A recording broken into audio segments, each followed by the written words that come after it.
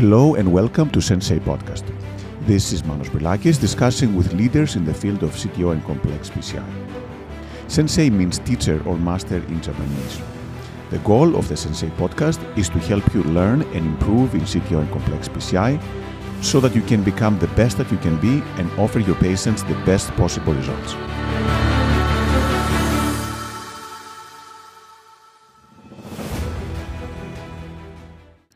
Hello everyone and welcome to Sensei Podcast.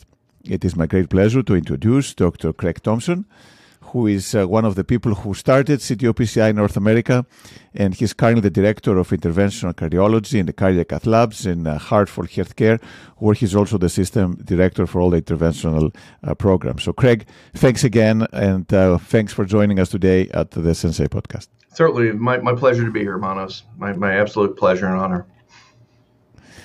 Craig, you're the people who taught me on the early stages how to do the retrograde, how to do ADR.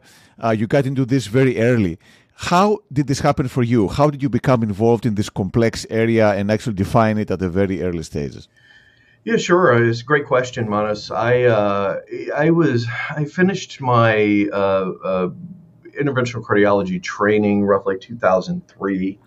In Boston, and my first job out of training was at Dartmouth in New Hampshire. And my first year, the kind of nature of our catch area and referral bias was as a tertiary and quaternary medical center, and essentially for all comers in that geography of northern New England. And so we would see broad swaths of disease ranging from simple to complex. And within my training program, we did virtually no CTO work, none at all. And I don't think we were necessarily unique in the country. So I did a vascular fellowship. I'm doing CTOs right and left, and legs and iliacs and lower legs and so forth, but not in the coronaries. I could probably count that on a single hand. And generally speaking, in that era, somebody would be, a patient would come in with some syndrome. They would have ischemia. They would have symptoms. They would probably be on good background medical therapy, and an angiogram would be taken. And the logic slash excuse is, oh, well, they're collateralized. So they're either collateralized or not collateralized, but there's always a reason not to do the total occlusions, even though that they're in the lab. And one of the things throughout my training and in my early formative stages, when I became an attending and independent, was seeing these patients that were essentially suffering. And they would be back, and it would be, and tell me if you've heard this before, anybody on the podcast, is they've had 5 angiograms in the past 8 years, 3 of which they've had interventions. All of them have been the low-hanging fruit. So it's diagonals, it's OM, but the entire time that they keep coming in this 8 years where their quality of life has deteriorated, they've had inferior ischemia and a CTO of the right coronary, or something to that effect. I mean, just take that as an example. And I was seeing this, and it became so apparent to me. So I started taking more swings at the total occlusions. The other thing that really kind of informed my thought process as it goes to the more extreme CTO and what we now know as CHIP, the high risk indicated patients that have a lot of other comorbidities, was I did my postdoctorate when I was with Harvard and MIT, was in cardiovascular bioengineering. So it was cell therapy, gene therapy. It was the idea that we're going to build new heart muscle or blood vessels, which on the best day would end up being collaterals, frankly, with cells or genes and so forth. So I was recruiting in these trials. I was leading a few, and every time I was looking at this, it was the non-revascularizable patient with viable myocardium, and eventually it just became so apparent. Simple things are simple. It's, well, heck, I'm trying to grow new heart muscle, recruit heart muscle, or I'm trying to grow blood vessels with this little dream of injecting these cells and genes, and every single time they've already have a pathway in there. It's the chronic total occlusion. So I kind of lost my ambition for the bioengineering aspect, realizing these patients probably were revascularizable. We just didn't have the tools and skill sets. And at that point, I became committed to learning them from people that I could learn from, and where we had unmet needs, to apply myself to try to develop them. Perfect. And then how did it go from the intention and the realization of the clinical need? Obviously, the background was perfect, to actually becoming, one of the best operators in the world. How did you learn this? Was it on the job? Was it at the time there were no books or courses for that matter? So how did you actually learn to do the steps of the procedures? Yeah, I would say it was on the job learning, and it's kind of the old idiom: practice, practice, practice. It's, keep going up. You learn from experience. You things both that are successful, things that you regret, but trying to do it in a fairly responsible manner. I would say some of my early influences,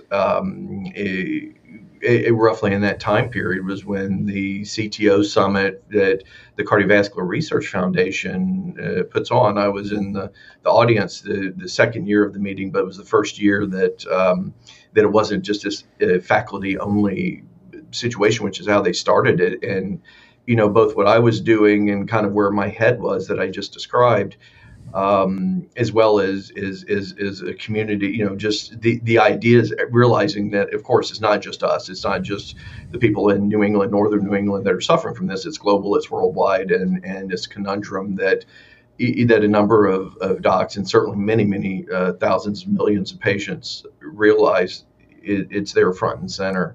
So that created an inspiration to me. And much like yourself, in those days, I drew, when I was trying to draw outside of my own experience and skill sets and the technologies at the time, it was learning from those that have been there before, have done that before. And in that situation, for me, it was some of the masterclass Japanese operators. And for a variety of reasons, they had to tackle this, or chose, I should say, to tackle this earlier, and to try to develop the space, both in terms of technique and technology. And, that inspired me to not only learn from them, but to proceed likewise, trying to push this field forward in ways that I could, and to participate in areas to meet certain unmet challenges within the context of CTO. And of course, that evolved to me. Initially, we were thinking about the anatomy, and the mindset quickly shifted to, it's really about the patient. It's to render them symptom free, or improve their symptoms, their quality of life, in certain circumstances, potentially their longevity. But we went from it being the technical conundrum to the more holistic, which I think is the appropriate approach, to being about the patient's clinical circumstances, so that it's a community. It's the patient, it's the referring doctors and general cardiologists, as well as those of us in interventional cardiology, like you, me, others, and cardiovascular surgery. So, Craig, you're one of the few people who can bridge the practical aspect, being excellent with the technical part and the clinical judgment part, but also with the academic part, putting it in paper, publishing, presenting. You're the key architects of the hybrid algorithm. You have your own book of interventional cardiology. So clearly, you've been very, very productive. And I still remember your first retrograde paper, one of the first in the world, that really opened up the avenues down the line. How did that help you, or how did that blend with your clinical expertise? Yeah. I think a little bit of the sharing and participating was how I've been hardwired for a long time. I mean, even from medical school and my internship and residency, is I had a goal to participate broadly in innovation and the academic environment, being able to give back in ways that I could. And that actually is one of the things that motivated me to move from Mississippi and to gather new experiences and new skills and new contacts and so forth. When I got into the Harvard system and moved to the Northeast, and and into device development with mentors of mine such as Dr. Steve Osterly, who used to be at MGH, which is where I was, Massachusetts General Hospital, and Stanford, and subsequently helped run Medtronic for a while. These people, kind of help guide me and help breathe life into that ambition to give back. And you mentioned that retrograde paper. Funny thing happened on the way to the store. Is I gotten honored to be for one of the companies on their global or their Americas, North and South America advisory board at a fairly young age, and I'm walking, and this was after I started doing some retrograde. It was before hybrid and ADR and things like that, but I'm kind of starting to try to just get my mind around that technique and approach, and I going to get some coffee during a break, and I run across this guy, kind of loud, confident, verbose, and really sounded like he knew what he was talking about. And as I walked by his laptop, and he was showing a couple of friends of ours that you and I both know, a retrograde CTO procedure, and I did a double take. I'm like, wait a minute, I'm the only guy doing retrograde in the U.S. or something. So I sat down and talked with him, and his name is Bill Lombardi, Professor Bill Lombardi now. And we became fast friends. And the first thing, we used to joke that we would have meetings at the conferences before anybody knew who we were, before we were speaking on the podium and doing things like this. But what we did know is that we would go to meetings, we would sit together and see what was happening on the podium. And it was a lot of confusion. There really wasn't direction there. And we really thought we could contribute a lot to it, and particularly since we were working on a few of these innovations independently, we joined forces and used to joke we would sit at the maybe go to a bar and have a beer or something after the conference, and it was the meeting of the U.S. Retrograde CTO Club. And but from there, what we realized is not only in the context of innovations that we could bring forward, but what is our collective experience, and we pulled that together in that particular paper that you were talking about. But it was kind of it was in many ways a real catalyst for a lot of activities that have occurred in my life, his life, your life, everybody's life since then. It really was. If you think about these kind of seminal or crucible moments in your life, that would be one of them for me, for sure. So the lesson is, when you walk in a meeting, just look around, see what's going on. You never know. You may find your partner for the remaining of your life. You never know. Yeah, I think having and I don't profess to always have this. I try to be good about it, but I think life's about timing, and I do think that there's having a keen eye or a keen ear for these things, so that life doesn't pass you by. I mean, I think we can talk about luck, but I think opportunity favors the prepared mind, and we kind of create the world we live in just to a great extent. And so I think and we're also more productive in areas of life, whatever it is. It could be gardening, it could be CTO and patients or whatever, but we do best in areas that we're passionate about. And nobody would ever pay me for, the mindset is nobody ever pays me for what I'm worth.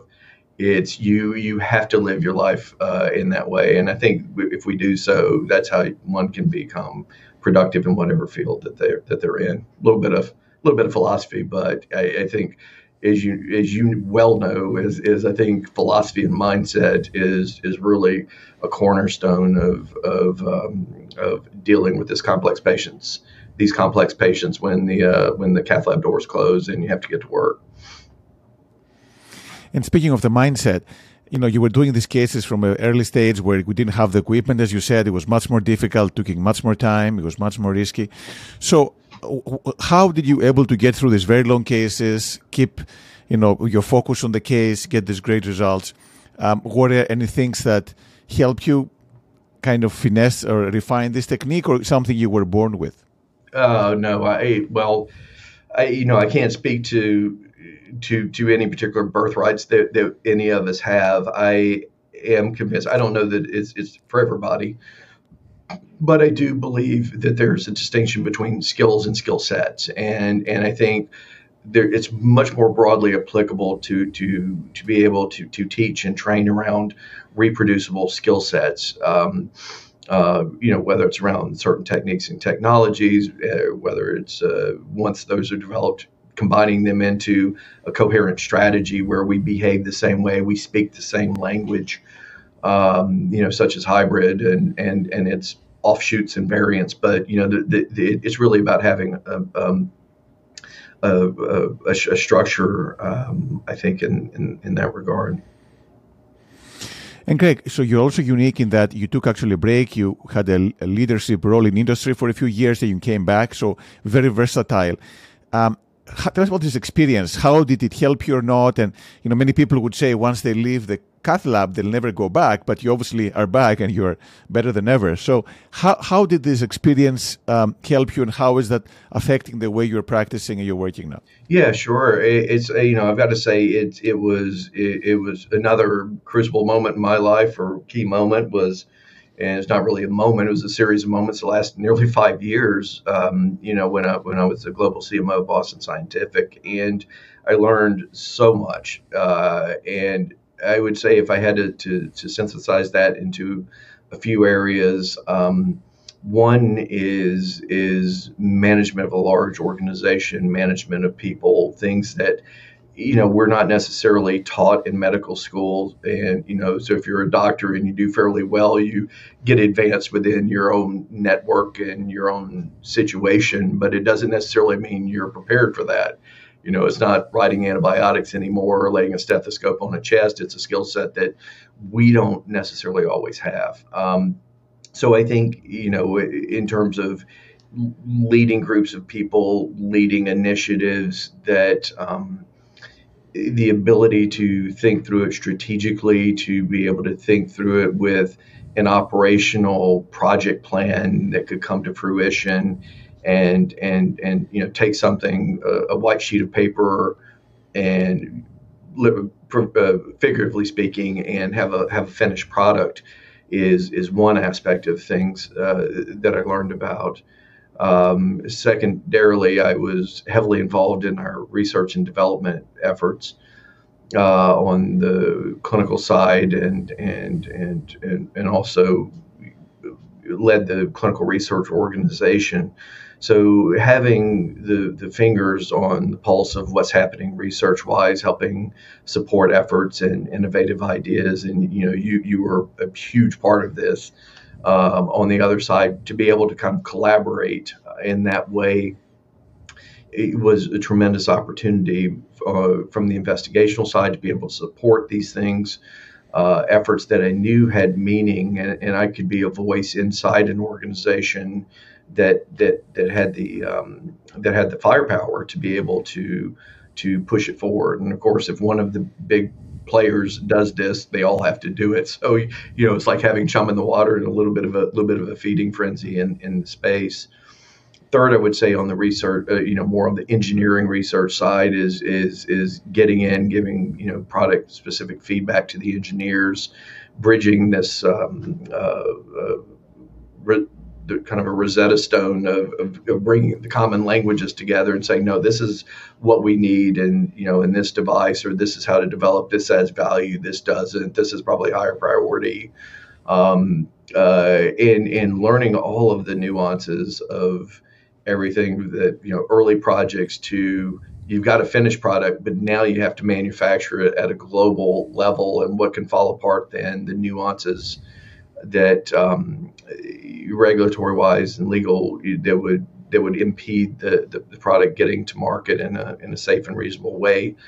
I felt like it gave me more of a 360 view of the world that we live in. So once I got the itch and kind of came back to the other side, New York, and now in Hartford, it really that perspective informs what I do on a daily and hourly basis. And then, Craig, So you're now had 20 years experience in the area, one of the more senior operators and very successful. Do you get stressed out when you do complex cases? Is this routine for you? How do you feel when you do these cases?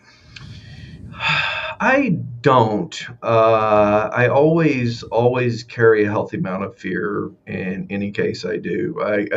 Even when I'm getting vascular access in a diagnostic left-right heart cath, I always have something in the back of my mind. I'm thinking about the permutations, and I feel like I probably have had every complication that's ever happened, and so I'm always looking around the corner for that. But I don't feel as stressed as I might have early on. I think it was putting a lot of pressure on myself, and I think with age and experience, what comes is being comfortable in your own skin.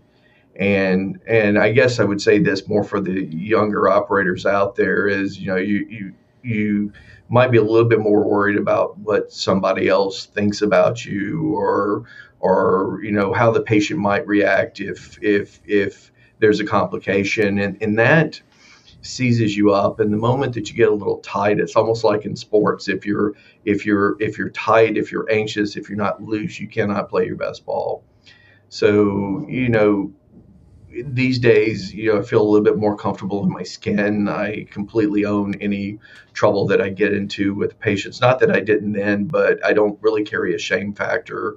I try to adequately inform them before, during, and after about what's going on.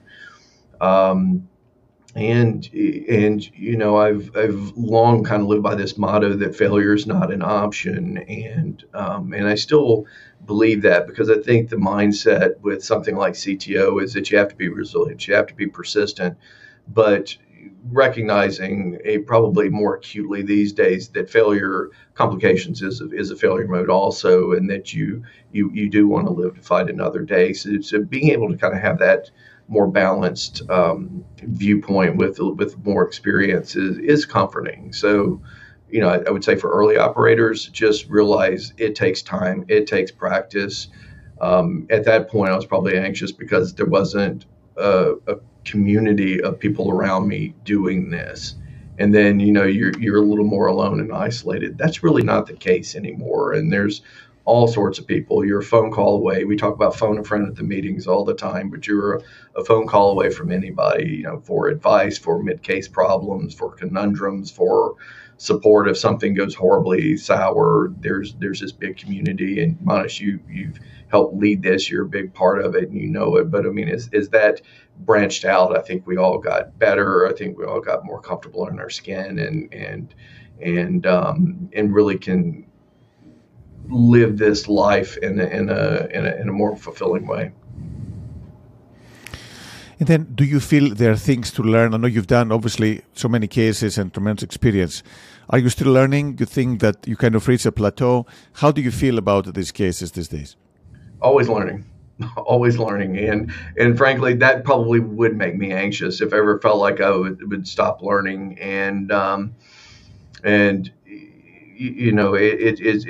it's interesting how things, you have a perception of how a case goes. You think you see all the pieces on the chessboard, and then something happens, and it's like, maybe I could have seen it coming. I didn't expect it to be coming, or you get these curveballs, and then you still have these situations of, I've never seen this before. And so you find yourself I find myself continuing to be surprised, to be challenged, and to challenge myself to learn. And I do think it's important, whether it's CTO, general PCI, any aspect of medicine, and frankly life, is that the moment we get complacent, you don't maintain your status quo. There is no steady and level. You are falling behind. I truly believe that. So would encourage everyone to continue to challenge themselves every day. And then you've taught so many people. When you go to a lab or someone comes to your lab, can you tell if they're going to have a talent or they're going to do well in this area? Or is it something that is hard to decipher until you work with them for a while? I think you can get an early read on their interest level. Some of it may be subtleties in conversation, the space between the notes that you intuitively pick up with someone. But I think it's their general enthusiasm and commitment, and I think you can feel that one out earlier. You Certainly over the years, I've seen folks that have come in and had that enthusiasm and not really have successful or robust programs. And we've learned a lot about that in terms of trying to teach this. Is a number of years ago, it was teach a CTO operator teaches a CTO operator, and these days, and it's about CTOs and it's about the technique and technologies, right? That's transition, and a better mindset is train the team and do it in a patient-centric way. And that's ultimately irrespective of what the program is, what you're teaching. It's a better model.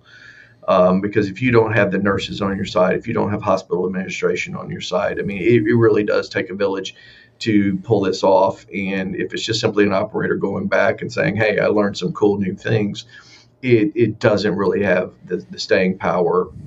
And if it's more of you're being a master technician, but not a master doctor, not a master clinician, that's also a failure mode too. And so I think that's been the recipe for success as we've continued to evolve various training programs and training circumstances. And what do you find the hardest thing to teach? Is it the specific hand skills, spinning the wire microcatheter? Is it the mindset? What do you find the hardest to teach other people? Wire skills is the first thing that comes to mind. Wire skills. And because you may realize, even though we have a lot of really interesting technologies and techniques that, probably 60 plus, depending on what your patient mix is. But if you never say no to a patient that has an appropriate indication, you're still probably wiring this thing in the usual and customary fashion 60 to 70% of the time, somewhere give or take, but over half the time easily, that you're not doing ADR and retrograde and all this stuff. And really, I think it has to do with the operators knowing where they are in three-dimensional space and being accurate and honest with themselves and not kidding themselves. So, for instance, the differences between the wires, a little twist here or there, is oftentimes the key for success and failure for going subintimal, or more importantly, exiting the artery. And usually if you exit the artery in the CTO with a wire, it's not that big of a problem. But if they don't know where they are in space and follow with a microcatheter, you got a perforation that's usually you have to contend with. And I think it's that spatial orientation on the really millimeter and submillimeter level, and the aspects of wire manipulation that are just so tactile, like you and others could just close your eyes and you can feel it. I need this level of resistance. I am slightly off. I'm a little bit too much to the lateral wall. And you make this micro adjustment and somebody looks at you and you cross the lesion. They're like, this is magic. I just had my hand on the same wire in the same space and you crossed it. And then how do you verbalize this to someone? It's like, well, I turned it from 4 o'clock to 5 o'clock, pushed and rotated at the same time, and it worked. And I knew it would. But that one's the toughest one, I think, which is part of the reason that, we have a lot of these debates on the podium that are probably highly entertaining for those that watch around a technique called parallel wire. You know this well. As you get multiple wires, you try to redirect yourself. And in circumstances, it can be successful, probably not as successful as our conventional strategies, but is a very viable thing to do. And there was a time before retrograde, before ADR and things along these lines, where that was one of the mainstays of what we did, multiple wires in and trying to negotiate the CTO. Problem is that's a multiplicity effect over something that you cannot easily teach. And I can teach somebody to put a re-entry device, tell me where the lumen is, and stick a penetration wire out the side. And I can do that 9 times out of 10. Parallel wire and wire skills, much harder, much harder. Craig, how are you dealing with the radiation, the lead, the long hours in the cath lab? Are there any things that you do to stay in shape and keep active?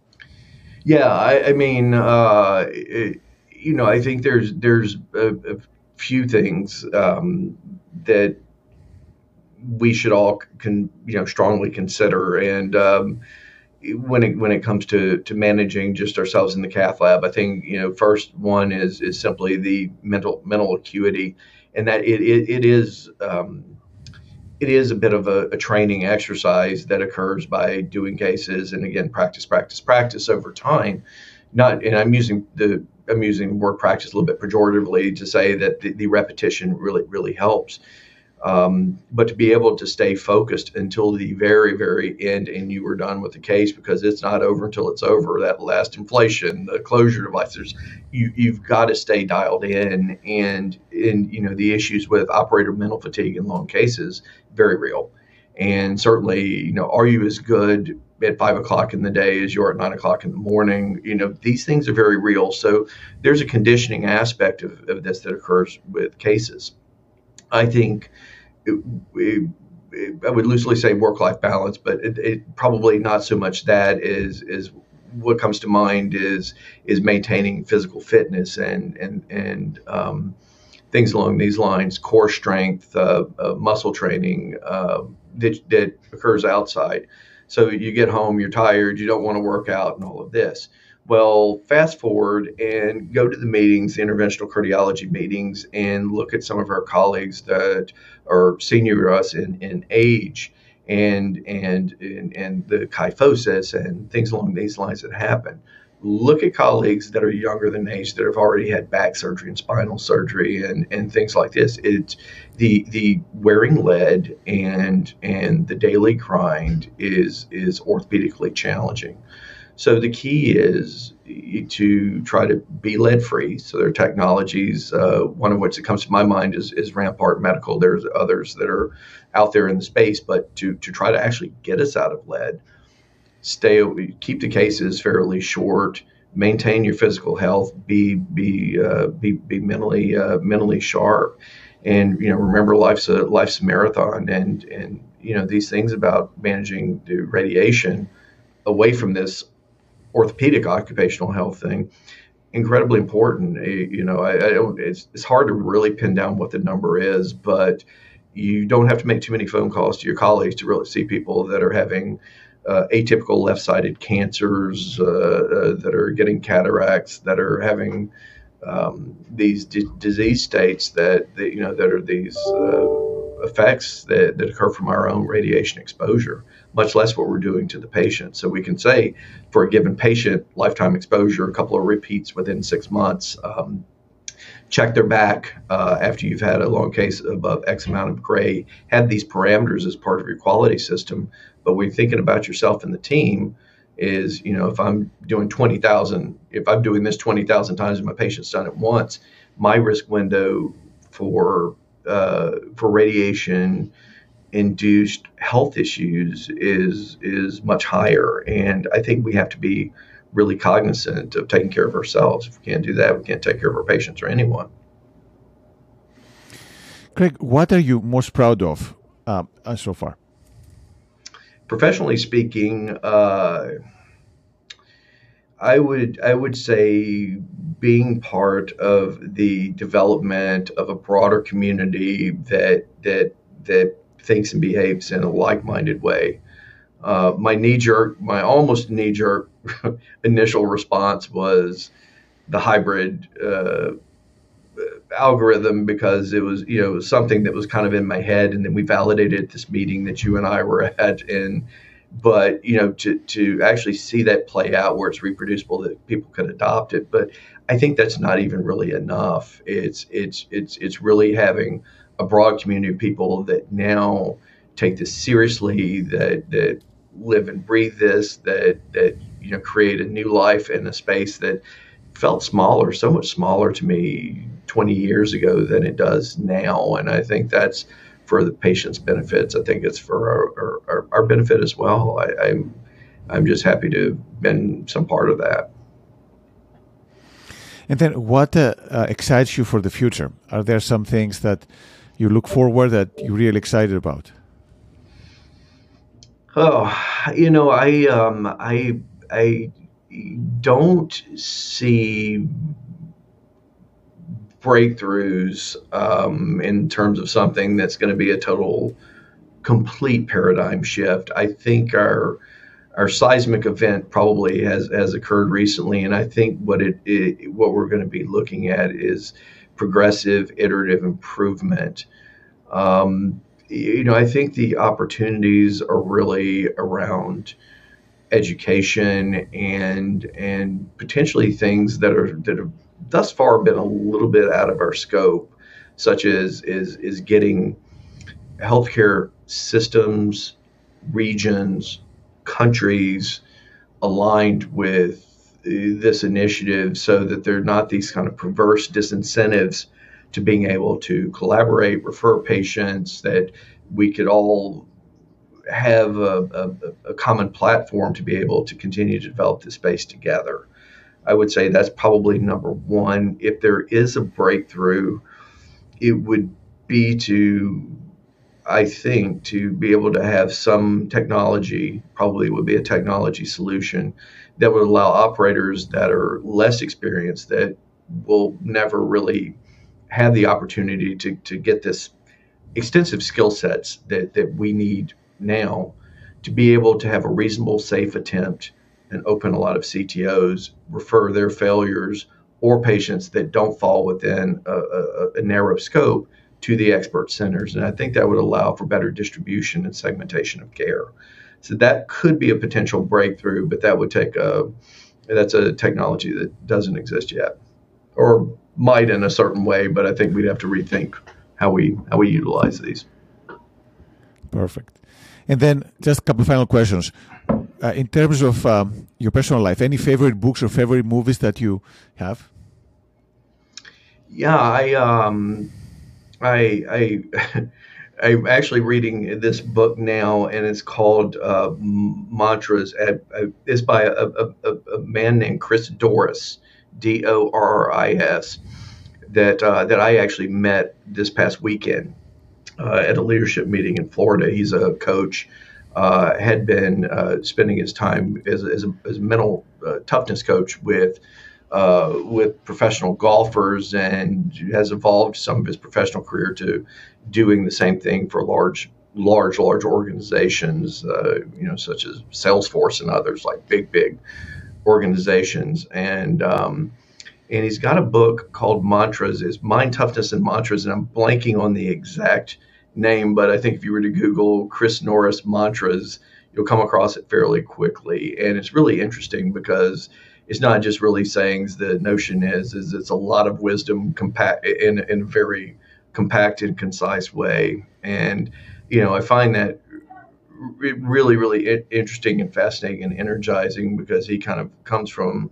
a group of people, their own community, that really believe that your words create your world, and that you be it, and then you live into it. And to some extent, when I hear a lot of this over the weekend, it's good for life in general. But it always kind of makes me think about the type of things that you and I do, right? It's like, I'm going in and I'm going to open this CTO because I have a clinical reason to do so. It's going to get done.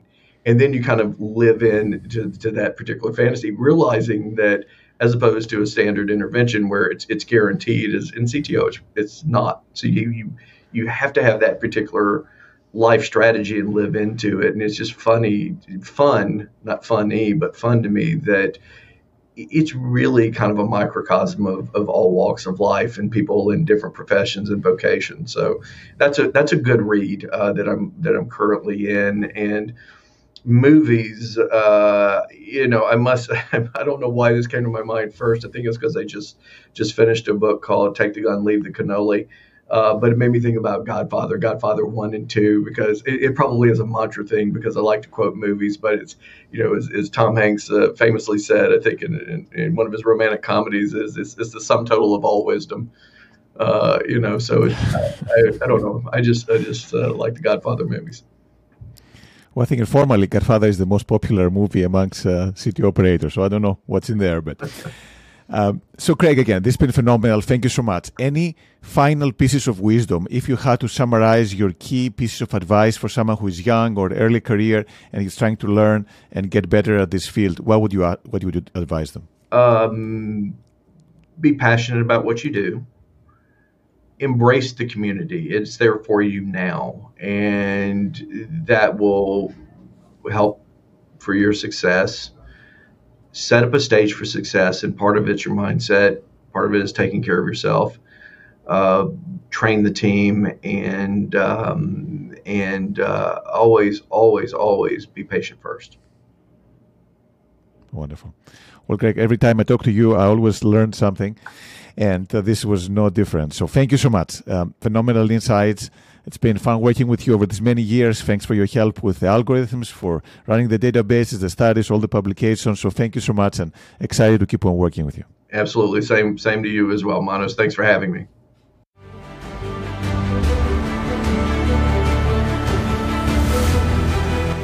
Thank you for listening to the Sensei podcast.